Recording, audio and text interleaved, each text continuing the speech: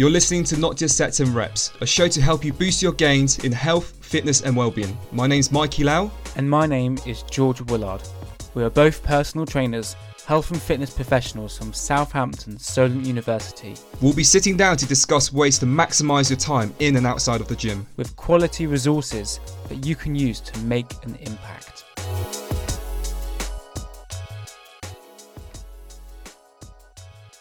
Hello guys, and welcome back to another podcast. We are joined today with the legend co-host Mikey. If you wanted to say hello, Mikey. Hello guys, hope you're doing well. Fantastic. So today we are going to be talking to you about something that is really quite prevalent, and it's always been prevalent. Why? Because we need to eat. And I don't know about you, Mikey, but I love my food, right? And I want to make sure that the food that I'm putting into my body is something that's going to actually provide the best value for my investment. So some of the topics that we're going to be talking to you about today covers the importance of breakfast, why breakfast is important, the Eat Well guide, some practical solutions that you can use and apply straight away after listening to this podcast. So, Mikey, if you wanted to hit us off with our first couple of points, and we'll go from there. Yes, George, thank you for the amazing intro as always, and you're a legend yourself, so give yourself some credit. Thank you. But yeah, so point number one, okay, to lose weight, calorie deficit, okay? I mean, you've definitely heard that before. Eat less and you lose weight. But we just want to speak more specifically about the details a little bit more, just because, you know, like, if I say to you just lose weight, it's not really helpful. So we're going to give you a little bit of metrics, a little bit of substance to work off. And generally speaking, when you want to lose weight, try not to lose anything over 0.9 kilograms a week. Okay, so this is based off some research they've done in the nutritional field. But yeah, it's just to prevent you from losing weight too fast, because that's the thing. Obviously, if you're slightly larger, you might lose a little bit more because of, you know, if you change up the way you exercise, change up the way you eat, you might feel a bigger difference in weight loss than a person who's generally smaller in size and may not lose weight as fast. I think something we preach a lot on this show is how individual we are, and everyone's body works differently. Okay, all the theories that you've heard, all the advice you've heard from around, they're all based on research and they're all based on particular samples, right? But just know that everything, you know, applies to you, like, as an individual. So, you know, it's never going to be 100% accurate. And you just need to take advice with a grain of salt, and really just, like, we're gonna talk about this in the upcoming points as well, like informing yourself. But yeah, so generally speaking, calorie deficit is the way to go. And just, you know, it's keeping it simple as well, really, for the general population. What do you think, George? Definitely, couldn't agree more. And I think it's important that people keep that calorie deficit very simple and nothing too big too soon, because if a goal of yours is to lose weight, people will go at it very hard, very quick. Of course, nobody can sustain that because it's not realistic, right? So the best way to go about a weight loss journey, if that's a goal of yours, is maybe to reduce your calories by 100 to 200 calories a week. It doesn't have to be done overnight, because the body takes a little bit of time to adjust to the environment and to what's going into your body. So my biggest recommendation, if the goal of yours is to lose weight, maybe to drop your calories 100 to 2 calories a week. Perfect. Nicely said, my friend. But yeah, do you want to kick us off with number 2? Sure. So you're going to have to remind me, Mikey. I've completely forgot. Yeah, so number 2 is we're going to define physically active versus exercise, okay? Can be quite, you know, misconceived. They're two very different things. So I think George will take that away.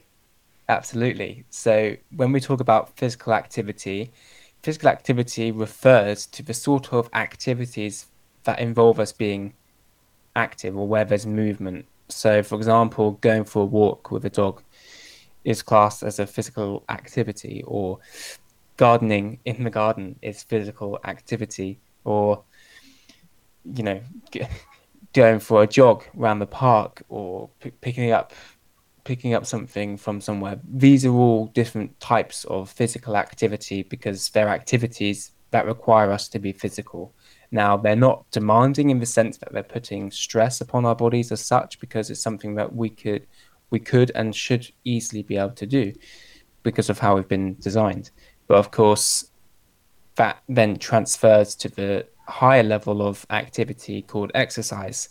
And exercise is something that typically will involve a bit more, bit more difficulty to it, a bit more challenging. Maybe your heart rate's going to be increased, your muscles may be put under a new type of stress, and you're going to be feeling the benefits of the endorphin release and all of those other benefits as well. So exercise and physical activity are quite different.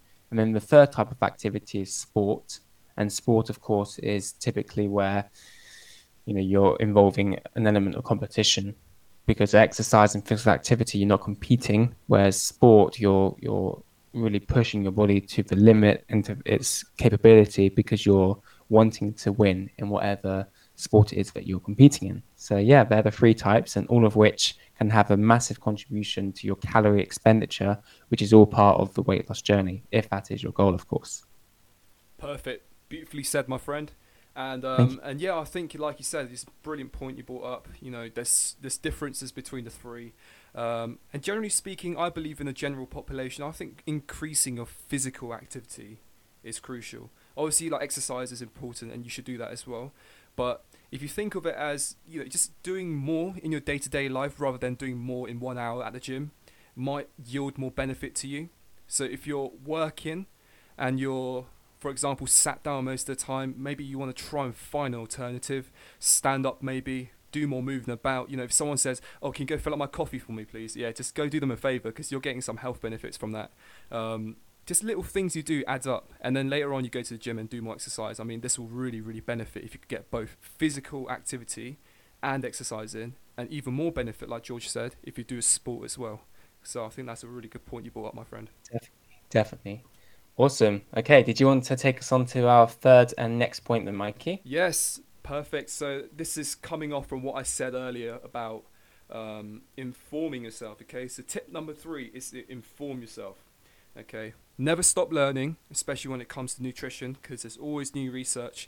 Obviously, we don't expect you to dive into papers or anything. That's what we're here for. But in terms of informing yourself, just understand, every country has like some nutritional guidelines you can follow. In the UK here, we've got the Eat Well plate. I think, is it Eat Well plate or Eat Well guide? I can't remember. Eat Well guide, yeah. I think so, one of those two, yeah. And we make it so simple as well. In most countries do. With the traffic light system, where you could just look at a label and just identify how, what the macros are like roughly, just based off the color coding. And spend the time to look at the labels on food. Really, really, really important, because you want to know what's in the food. And don't forget to look in the ingredients, okay? So one thing to understand from that is just try and cut down on more man-made stuff like preservatives. I think we spoke briefly, me being on a really, really, really short paleo diet like a couple of weeks ago. Yeah. And I learned so much just from that couple hours I was doing that paleo diet. And I actually found out that certain fishes, right, even certain types of tuna, okay, I think this is called a skipjack tuna, is what you should have, because it's like, I think it's lower down in the food chain or something like that. So it doesn't eat as many fishes, and therefore does not accumulate more mercury in itself. And when you eat that, then it's not as bad. That's the justification for it. I don't know yet. I still need to look into that. But you can see like the different amount of detail you could dive into with nutrition. So just find something that you're comfortable with, not too out of your depth, but not too easy. And just stick with it. Inform yourself and use labels and traffic light system. Fantastic. And I think the Eat Well guide, something that you've just mentioned, is a fantastic way to simplify and to give a broad overview. So, of course, when you look at the diagram on Google Images, like I have right in front of me right now, I can visually see. So it's very clear to me, because I'm quite a visual person. So it's really helpful for me to see how much carbs I'm allowed, how much dairy, how much fruit and veg is going to be key to my optimal nutrition, how much fish, meat, etc. So it gives you that kind of broad, holistic overview, and it also shows you your water, your calories, and it's a really good guide, I think, um, for the general public. So the next sort of point I wanted to talk about was the calories for females and men. Was that right, Mikey? Yeah, that's it, man. Yeah, so the recommendation, do correct me if I'm wrong, Mikey, but the recommendation on all food labels is suited for the female, correct? I think so. Yeah, I think that's what I've read. Especially, Yeah. I think in the UK at least, like the food labels I've mentioned just now, and you brought up as well, is it's based off the females intake. Mm. I think. So Yeah. the recommendation is based off a female diet and what the female should be consuming for their bodies. So of course, if you're a man listening to this, like Mikey and myself, then that reference or that percentage or that number on the product is going to not be so specific to us, but we're not specifically counting that. We're just knowing and appreciating the fact it's for the female body. So then basically anything that we consume is just slightly above to what it says, basically. Perfect. And yeah, moving on to the next point. Okay, so I think this is your one, isn't it? Breakfast. Oh yes, gotta love breakfast. That's it. So many people talk about the importance of breakfast. Oh, make sure you eat your breakfast. But really, the reason why people say that, and I wanted to kind of bring a little bit of science as to why breakfast is really, really important, is because when we skip breakfast, it causes a drop in our blood sugar levels. And this leads to cravings and a drop in energy, right? Because if your blood sugar decreases, then that means in order to gain that homeostatic level again, the balance, then you need to get the blood sugar back up. And the best and quickest, most efficient way of doing that is for reaching those simple carbohydrates, which we know are not too good for us. And some of these foods include chocolates, crisps, bread, typically the foods that are manufactured and processed because they contain lots of sugar. So these cravings occur because we're reverting to the simple carbs, and that causes the same problem as a carb-based breakfast. And a carbohydrate-based breakfast is something that is also of an equal problem, because when we have a carbohydrate-based breakfast, such as your sugary refined cereals, white bread, and toast, etc., that causes an immediate surge in the blood sugar, resulting in the release of insulin. The insulin then removes most of the sugar from our blood, turning any excess into fat. And then it's this decreased level of blood sugar that results in further cravings for carbs. And then it's this vicious cycle that constitutes one of the major reasons for diabetes, high blood pressure, and extra weight. So, in summary, then, given that those two are bad, the skipping of a breakfast and having a carbohydrate based breakfast, we want to ensure that we have a proper balance. So, we do that by supplying our body with the vital nutrients and energy without increasing that blood sugar and insulin level. And it helps to avoid a dependence on the carbs throughout the day. The appetite will stay under control as a result, and then the cravings for carbs diminish, and our body will use its fat stores for energy, which is what we want if weight loss is our goal, of course. So there we go. Mate, that's very scientific. I love that. Thank you. But if I recall, like the hormones that affect your satiety, and your hunger, it's leptin and ghrelin, isn't it? Yes, it is. And I always remember ghrelin as like the sound grrr or something like that. What your what your stomach makes when it's hungry. So that's one way to remember it. Ghrelin. Yeah. It's the sound that your stomach makes when you're hungry. That's it. You're doing a much better impression. Is that what you sound like? Yeah. Oh my days, yeah. But yeah, I thought that's a fun fact to throw out there in terms of hormones. Definitely. But yeah, again, like you said, I mean, like variety, colourfulness. More recently, I've been eating more colour on my plate, so mix and match. You want the spectrum, okay, the rainbow on the plate. and then you Oh, got your guys, micronutrient. if you're listening to this, you need to go and check out Mikey's page because some of the foods make my tummy rumble like that. Grr, grr. But yeah, check out Mikey's page. What's your Instagram page? So it's Primal Standard. That's an underscore in between Primal and Standard. And yeah, Some of the foods in there make me look so, put me to shame. nah, I appreciate it, bro. But you got a good page as well. So guys, head over to George W Fit. That's at George W Fit, and he'll sort you out some quality content as well. Boom. But yeah, so we talked about breakfast, and one thing I want to add on top of that, before we close it up with number 5, is avoid, like you said, the simple sugars. The biggest misconception and the biggest thing in the Western world, I feel like, is breakfast has to be cereal, breakfast has to be bread, breakfast has to be Belvita biscuits, right? It doesn't, because you go halfway around the world, right? You go to Asia, they'll have Bombay potatoes for breakfast, they'll have rice for breakfast, they'll have other things for breakfast. It's just like the culture, okay? So don't think you have to eat a certain type of food for breakfast. Just eat what's healthy, eat the variety, mix it up. Because cereal doesn't give you all that much nutrients. Was it Frosties? Is that what it's called? The little tiger on the box. Yeah. And Cheerios and stuff like that. They're all full of sugar. They're all full of shit. They have chemicals in it and preservatives. Mikey, I didn't know we swear on this podcast. So I slip sometimes. Let's go.